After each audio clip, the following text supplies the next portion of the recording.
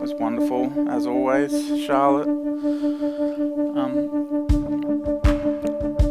So I'm not a woman. You might have noticed if you know me. Got some strong feminine character traits, I know, but I'm not a woman. But the point of me doing what I'm going to do this morning is just to link us back into the Exile series, because we've had Easter and everything in between, just to kind of get some of that stuff fresh in our mind. Now, you know by now that we're going to be taking a look at the beautiful Jewish party girl. And we don't have... Oh, there we go. So the beautiful Jewish party girl was a joke. That's not going to show up. I had a picture of Kate Fisher up there. And I felt really old when... There we go. There she is. I felt really old when I gave it to Tilly, because she's like, is it the PowerPoint with the two women? They were like the most sort of famous socialites in Australia. I thought they still were. Elle Macpherson and Kate Fisher. And I know that some of you are thinking, well, she doesn't look like that anymore. Shame on you. The only reason that you know that Kate Fisher, I think she's converted back, or she's sort of taken her Judaism on a bit. So she was famous, she partied with the sort of champagne scene in Australia, and she's changed her name to something very Jewish, like Zipporah or something, and she's recently been in trashy magazines and trashy TV. So if you also knew that, we're revoking your membership this morning. So there you go, you're laughing. Yeah, some of you are laughing awkwardly because you don't know what I'm talking about. Those who aren't laughing awkwardly, your membership is being revoked.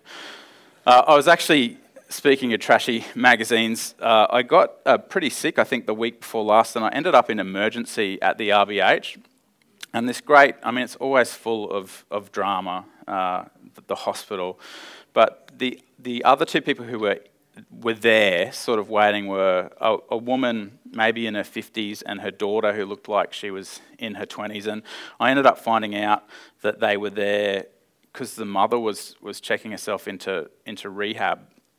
And she looked like she'd had a hard time of it. It was quite beautiful to watch the way that she and her daughter related to one another. Her daughter had obviously taken the morning off work to help her mum, make a decision that would hopefully be positive in her life. But they were reading the new Idea or whatever trashy magazine was there. And I always, eschew those things because I'm a person of substance and a Christian and all that kind of stuff.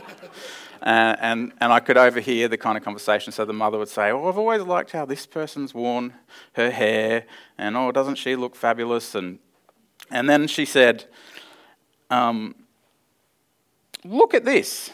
So this is the mother. "Look at this. Some people are getting nasal hair extensions." And the daughter sort of probably thinking, "Oh, mum," sort of said, "Oh, mum." And I was thinking, I hope they go in before me so I can get that magazine and find out all about nasal hair extensions. It's still a bit of a mystery. Why someone would want that, I don't know. But I can see how it would sell a magazine, because the question looms large in my imagination. Why would someone get nasal hair extensions?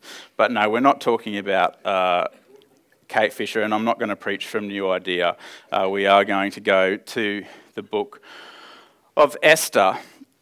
And basically, the book of Esther is a story of God's providential preservation of his people as they are in exile. So we've been doing this exile series. They're an exile community in the book of Esther, the Jews, in the Persian Empire. And I've got a map there. So you can see a date there, the 6th century.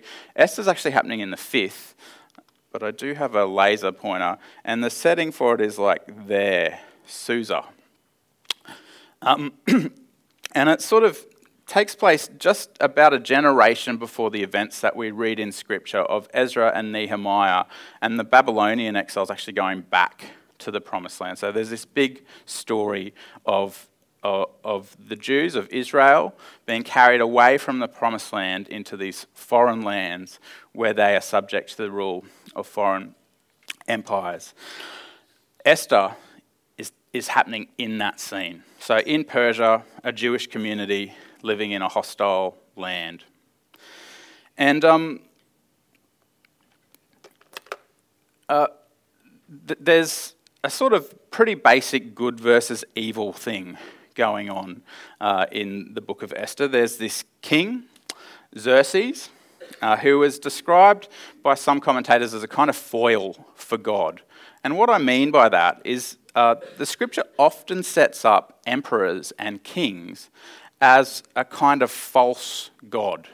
Because lots of ways emperors and kings are false gods. If we put all of our trust in emperors and kings, well, we're not putting out all of our trust in God. And emperors and kings can sort of presume to be like gods in our midst. In the ancient world, they often flat out said, "I'm God," or acted as God. And you can find little sort of hints of this in Scripture if you look. Don't read this whole verse, but the author of Esther, who's anonymous, sort of tips their hat to this idea by talking about the vast wealth of Xerxes' kingdom and goes on to sort of describe some of the lavish nature of the way that he was king. So we read that Xerxes is a party boy, basically. He's kind of arrogant. He's kind of flippant and shallow in some of his judgments, and he's kind of like not doing a very good job of trying to be God, of being God, if that's what he's doing. The next character that we will read about as we engage with the book of Esther is this person called Haman, who is kind of like Xerxes' right-hand man, and he is really the villain of the story. He's the villain of the story because we find out that he hates the Jews, and he basically wants to annihilate the Jews. The third significant character in Esther is a Jew called Mordecai, and then the fourth is his equally wise and also beautiful cousin, Esther, from whom the book gets its name. And we read, and I think we probably all know by now, that Esther actually ends up as queen of the Persian Empire in this story. So the story basically begins as a kind of domestic dispute on turbocharge. It tells the story of Xerxes throwing this crazy party. Again, don't get too bogged down in the text on the screen. It's just to prove to you that this is actually coming from Scripture, because I'm going to kind of paraphrase a bit as we go through. He throws this crazy party, at the end of which is 7 days of straight drinking. And in the midst of this 7 days of straight drinking, he thinks it would be a good idea to request his wife to dress up really nice and come out and sort of show her beauty off to his mates, everyone at the party. Not surprisingly, perhaps his wife wasn't quite so keen on the idea, and so she says no. And you can see there in the yellow text at the bottom that made the king really mad. It says he burned with anger. So Xerxes, and this speaks to his kind of impetuous nature, he decides that she's not going to be queen anymore, and so he's going to have to find a replacement queen. But he also makes an edict that must go out throughout the realm that all women in the empire will respect their husbands. Now, here's a hot tip.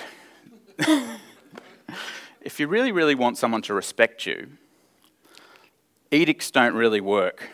And maybe this is particularly for the men in our midst. If we ever want to reach for that, you need to respect me, or parents actually, we can do that with children. Doesn't really work, does it?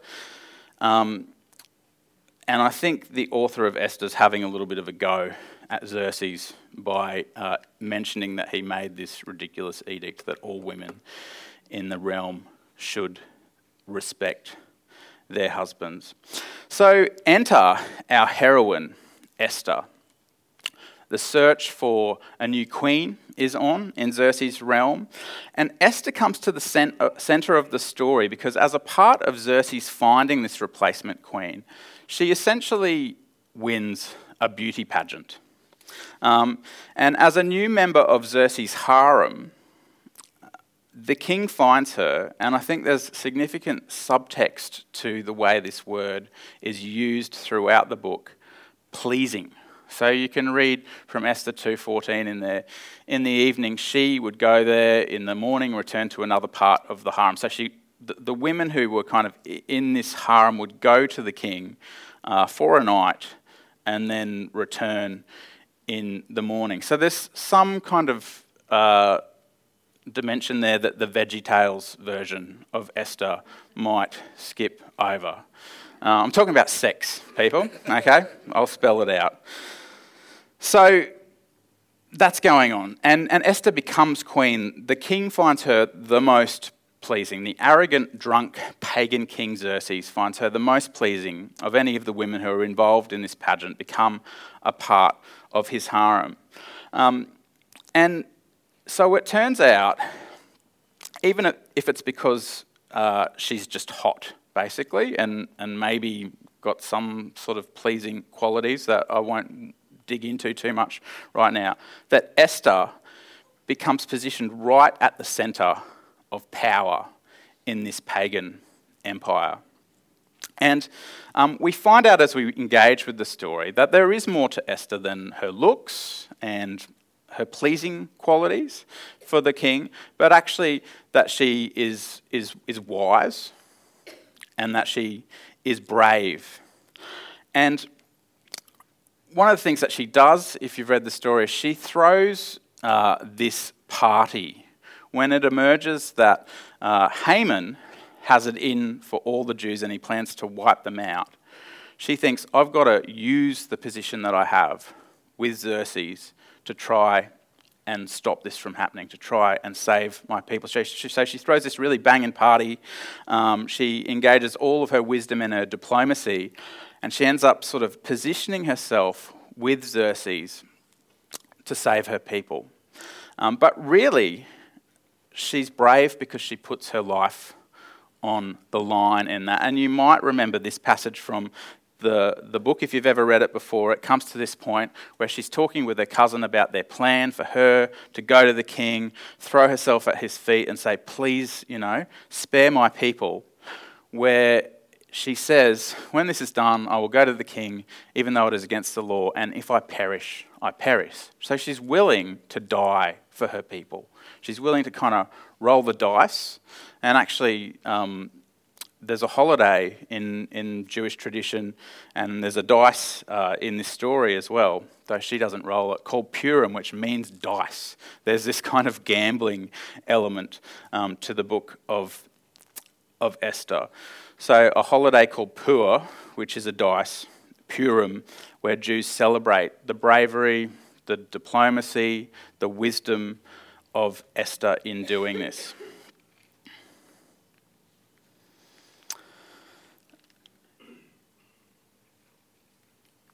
But one of the things you might pick up as you engage with the book of Esther, and basically what I'm asking us to do is to read it. Read it in your own time. It's only 10 chapters. We're going to be in it for about a month. Is that it's not necessarily the same story that we might have inherited from a movie like One Night with the King, which came out recently, which is a kind of Hollywood version, or the VeggieTales version of the story. There's complications with the story. And one of them is that God is not mentioned at all in the book of Esther. I don't know if you've noticed that, if you've come across that. And in fact, the Christian church has always been a little bit uncomfortable with the book of Esther, partly for this reason. I mean, there's the sex, there's the partying, but there's also this sort of pretty significant fact that God's name, God, is not a character in this story. To the extent that there's no Christian commentary on Esther until the 9th century. It was like Christians just kind of put it in the too hard basket. Christians were engaging with Jewish scripture, with the Hebrew Bible, as we'd call it, but no one really had the guts to go, well, what could this be saying to us about God as Christians until the 9th century? And as recently as the 20th century, Lewis Bales Patton, who was one of the experts in the last 100 years on the book of Esther and wrote a really significant commentary on it. He said this book is so conspicuously lacking in religion that it should never have been included in the canon of the Old Testament, but should have been left amongst the apocryphal writings. So it's not a straightforward book. I've got a picture actually of some of the deconstructing that we might need to do in coming to this. It's often set up for us as a kind of moral fable. So be brave like Esther, and be willing to risk things for God like Esther. And that's definitely there. That's definitely in the VeggieTales version. The VeggieTales version somehow overlooks some of the sex and partying and some of the other difficult dimensions of it. I hate to think of the effect of the kind of aesthetic dimension too, of what's made of beauty in the VeggieTale version, because Esther, there's a picture of her on the right there, she's supposed to be a pea. All the other peas in the story are round, but somehow Esther's kind of elongated, and I'm sure that wreaked all sorts of havoc with the body image of young peas who have had to watch the story. But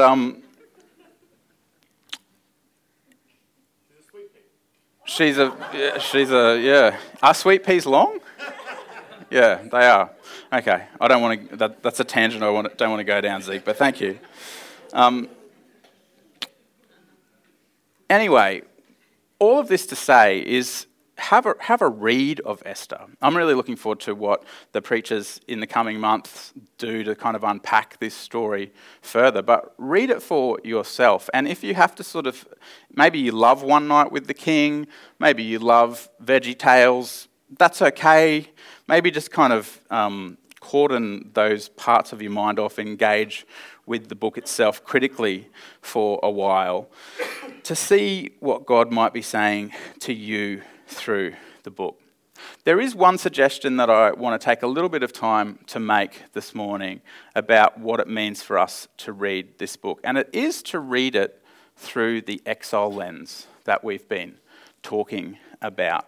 So we've been in this series where we're considering what it means to be God's faithful people in an environment that might seem ungodly, in an environment where it doesn't seem like God's people are in control. And we've used this verse as a bit of a lens from Jeremiah's prophecy about what goes on in the exile. Now, one of the things we haven't talked about thus far is Jeremiah, as a prophet, witnessed the exiles kind of in his prophecies getting ripped out of Israel and Jerusalem, taken off to Babylon. And he sort of speaks as God's voice piece, right? In regard to the fact that God's people are taken away from the promised land, the temple's destroyed, all this horrible stuff's happening. But we haven't actually talked about the fact that he wasn't the only prophet in operation at that point in time. There was another prophet working at the same time as Jeremiah, who we find out ultimately is a false prophet. And his name is Hananiah. And Hananiah meets an end, if you read the book of Jeremiah, that false prophets generally meet in the Old Testament. False prophets, Jeremiah says, actually give voice to rebellion against God. And when we rebel against God, how do we end up? We end up dead, generally. Sin was rebellion against God, and it's sin through sin that death came into the world. Whenever we read about prophets in the Old Testament, you'll see that they generally meet a kind of untimely, unpleasant end. And that's what happens to Hananiah. Now, I want to play a little bit of an experiment out on us this morning by just comparing the prophecies of Hananiah and Jeremiah just quickly to help us get back into the kind of lens of what it means to be reading Scripture as an exile. So I'm going to read some of Jeremiah's prophecy, and I'm going to read some of Hananiah's prophecy. Now let's see if we can pick which is which. So here's Exhibit A. This is what the Lord God Almighty, the Lord God of Israel says. So in response to God's people being carried away from their land, their temple being ransacked, all that sort of stuff. I will break the yoke of the king of Babylon. Within 2 years, I will bring back to this place all the articles of the Lord's house that Nebuchadnezzar, king of Babylon, removed from there and took to Babylon. I will also bring back to this place Jehoiakim, son of Jehoiakim, king of Judah, and all the other exiles from Judah who went to Babylon, declares the Lord, for I will break the yoke of the king of Babylon. Sounds pretty good, yeah? That's what you'd probably want to hear from a prophet. Here's another prophecy. So Exhibit B from a different prophet. This is what the Lord Almighty, the God of Israel, says. I will break... Whoops. I've got to click this. Started off the same way. This is what the Lord God Almighty says to all those carried into exile from Jerusalem to Babylon. Build houses and settle down. Plant gardens and eat what they produce. Marry and have sons and daughters. Find wives for your sons and give your daughters in marriage, so that they too may have sons and daughters. Increase in number there, do not decrease. Also seek the peace and prosperity of the city to which I have carried you into exile. Pray to the Lord for it, because if it prospers, you too will prosper. And for some of us, the penny is dropping right about now, isn't it? Because we've looked at this passage and we know that this is the prophecy of God's prophet. So the false prophet said, God's going to come in and he's going to smash Babylon. Don't even worry about it. It's not even a thing. And here the prophet of God says, actually, this is a crazy idea. But God's working in this. And he's got a task for you in this. And this is a part of God's judgment, actually. You're being carried into exile, but he can work in that. Reminds me a little bit of the language that Graham used about who we are as Christians, yeast through dough, from the bottom up. God somehow is working through circumstances that seem not to be going in the favour of God's people. What does this tell us? It's kind of confronting, really, isn't it? That there's the straightforward promise that God's just going to smash our enemies. And yet that's the words coming out of the mouth of a false prophet who ultimately dies, if you read Jeremiah chapter 8, just after he delivers this. I think it's telling us as Christians that sometimes this happens. Sometimes God's people are not in control. Sometimes God's people find themselves as exiles under the rule of an empire which may not be particularly well disposed to them, which may in fact be, to reach for biblical language, pagan, which may set itself up against God, and yet God is working there. God has a plan there. And this is maybe what that plan looks like, to seek the peace.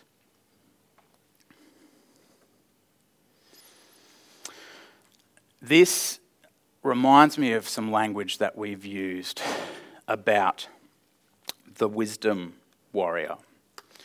And I want to suggest this morning that Esther is a biblical type, a type that we've seen before in the book of Daniel, of somebody who lives this peace ethic out. Daniel Smith Christopher, a biblical scholar that we've referenced before, he talks about this type, the wisdom warrior. A wisdom warrior is a person who wisely works for the worldly empire's good and peace, but who also has an ethic that she will stand for if the empire chooses to defy the Jewish God, Yahweh. The peace ethic of the wisdom warrior is a practice of radical doubt towards empires and kingdoms. Wisdom warriors should believe that God's ultimate work in the world comes from his people, not through empires and through nations. So Esther is this kind of compromised figure in so many ways, but it sort of makes sense in this wisdom warrior paradigm because God will call his people at times to be loyal subjects at the centre of what's going on in a pagan empire. And other times his people will have to make a stand, have to practice what Daniel Smith Christopher calls radical doubt. What this term radical doubt means is the ultimate tool of empire is always violence or the threat of violence. You will do what we want you to do, otherwise you will suffer, maybe die. Or the people that you love will suffer and die. Radical doubt in the face of that kind of violence, in the face of how empires work in that way, says, sure, I've got a priority that is greater than whether I live or die. Esther had that priority, didn't she? It was her people. She said, actually, it's worth it. If I die, at least I die trying to save my people. As Christians, if we take the path of the wisdom warrior, we say, okay, have it your way. I might die, but I don't fear death. And I have an ultimate purpose that goes beyond whether I live or die. And that's where the God's work and will is done in the world. And we know ultimately that is the salvation of all people, of his people again. So Esther is a wisdom warrior because she's working in the middle of a system of the Persian Empire with all its challenge and compromise. And only this peace ethic of the wisdom warrior allows people of conviction to be able to do that. To be able to say, this is a difficult situation, but I'm going to try and walk that line. I'm going to try and be the wisdom warrior in this place. When people show they have priorities above self-preservation, they radically doubt the empire. And that's what Esther does. And I believe that this is the seed of value that we can find in Esther as Christians, because that's what we're called to do. So the preachers that come, I think, will in part explore that for us. We're going to come to the table in a minute. There are many lessons, I think, that we can learn as Christians from Esther, and I think we'll go deeper into that stuff and hopefully bring some stuff out of that. How we can be the wisdom warrior, what it looks like to be the wisdom warrior. But I think one of the favours that Esther can actually do for us as Christians is in her imperfection, is in her compromise, because it points us to our own compromise, actually. She isn't able to perfectly execute what it means to be a righteous Jew in a foreign context to some degree, because of the sex, because of the partying, all of that kind of stuff. She's not a typical pin-up girl. And the implication is that there's sin there. She's imperfect, but God still used her somehow. And so the story, in a sense, isn't so much about how to be a hero, though I think, maybe there'll be some of that in here for us. But it's about the faithfulness of God. And when we think about the faithfulness of God, we think about our fallenness. I think Esther, as a story, helps to point us to another wisdom warrior that we find in Scripture. And this is a wisdom warrior who, like Esther, was willing to pay the ultimate price to save his people.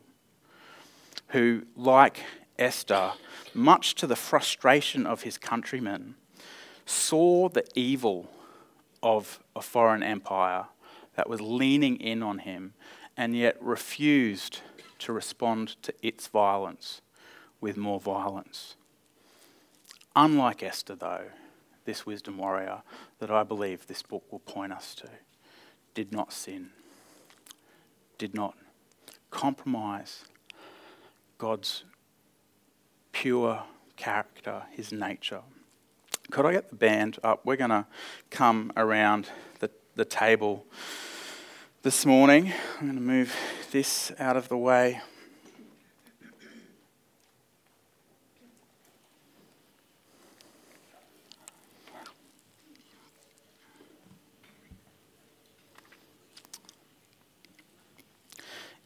It's good news that God can work through imperfect people.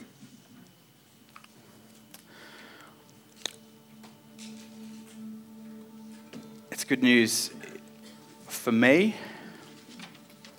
because I know that I'm imperfect. And I know that living out my faith in this world is always compromising, right? I feel so often like I'm having to make a decision between one less than ideal situation and another, one imperfect party and leader and another. The challenge of that is that it does mean that I'm not up to scratch with God. Though He invites me into divine community, though He loves me, I'm disqualified in so many ways. I know that I've got so much junk that I'll bring into that divine communion, that divine life that the Godhead shares. But the thing about the wisdom warrior, Jesus, is that He was perfect. And what we're going to sort of confront again as we come around the table is that because He was perfect, we don't have to be. We will make mistakes, we'll sin, like Esther, will be put in compromising situations. But as long as we, like Esther, put our hand up and say, God, use me. I see that you're wanting to do a saving work here. I'm willing to put my life on the line. I'm willing to give my life over to that cause. Then we are the inheritors of Jesus' perfection. This was produced by Cornerstone Christian Resources. It is deemed copyright and may be used by permission. For further information about Cornerstone Christian Resources, please visit the Cornerstone website at www.homecommunityworld.com.au. Cornerstone meets at 81